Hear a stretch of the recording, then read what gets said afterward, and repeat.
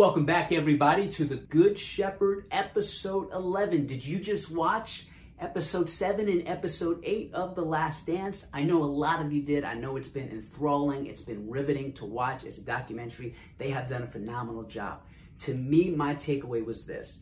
It was the relationship between Steve Kerr and Michael Jordan on that last three-peat team. At this point, you know about the fight. Take a listen to Steve Kerr describe it.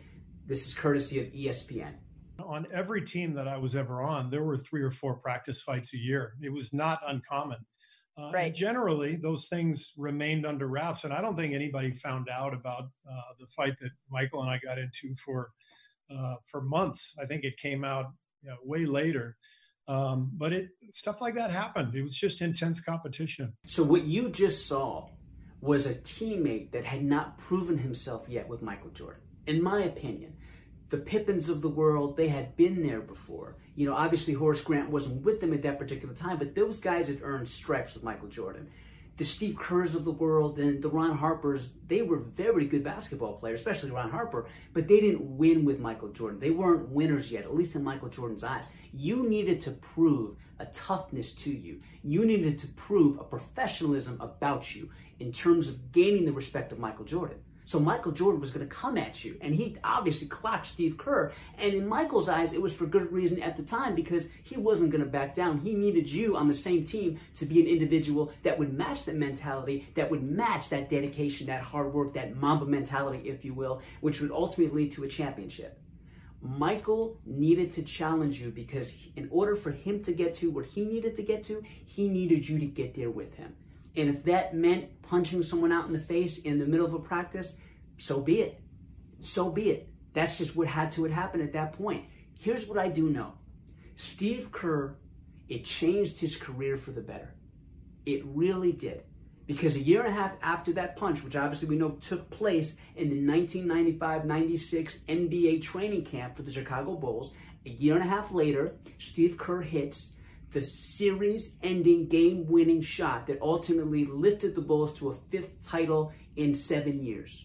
It was because of Steve Kerr having the stones, having the kahunas to catch the ball, and it looked effortless. It just flowed off his fingers, swished through the net, Bulls win their 5th championship.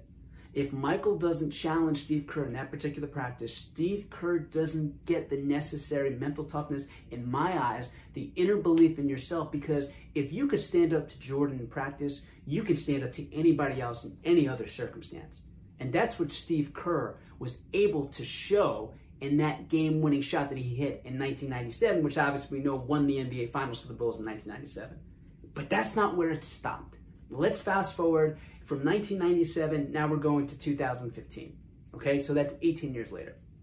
Steve Kerr with the same mentality, same determinism, same attitude, took a Warriors team that had never even been to a conference finals, mind you. Never been to a conference finals in terms of the Steph, Clay, Draymond era. Mark Jackson did a good job. Steve Kerr took over, took them to 67 wins, and then the NBA championship.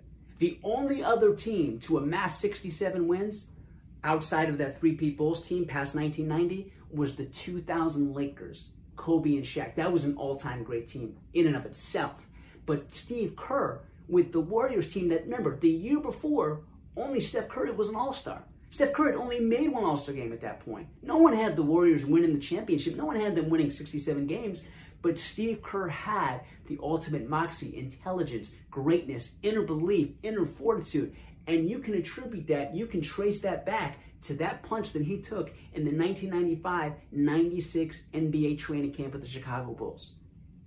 If you look at the trajectory of Steve Kerr's career, he became a 3-time NBA champion head coach. And I don't want to hear about Kevin Durant because he did it with a young Steph Curry, a very young Clay, and a very young Draymond, and they won 67 games in the process in the regular season of doing so. The next year with Steph Curry, to me, no disrespect Clay or Draymond, the only first ballot Hall of Famer on that 2016 Warriors team, they win 73 games. And if it were that easy, anyone can do it. I'm not going to go the whole Geico caveman can do it because that's old and played out. Everywhere I go,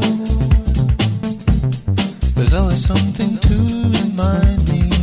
The bottom line is Steve Kerr, his just overall ability, inner belief in himself stemmed from that day when he was clocked by Michael Jordan.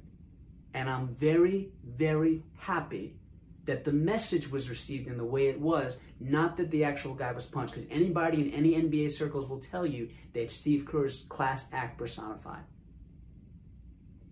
Congratulations, The Last Dance, you did it again.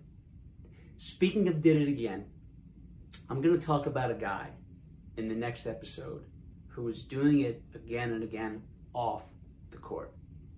He's an even bigger superstar off the court than he is on. His name is Steph Curry.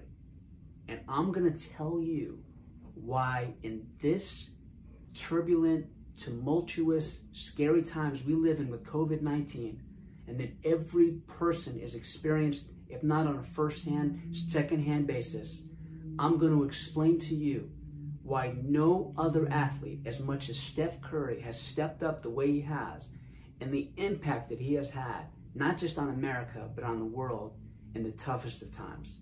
I'm going to explain what really makes that man great in the next episode. I appreciate everybody tuning in. Your comments below. What was your best takeaway from episode 7 and episode 8 in The Last Dance? I hope y'all had a chance to enjoy it. I know it's been great. Again, I hope everyone's families continue to be safe out there, because I know we're still in very tough times.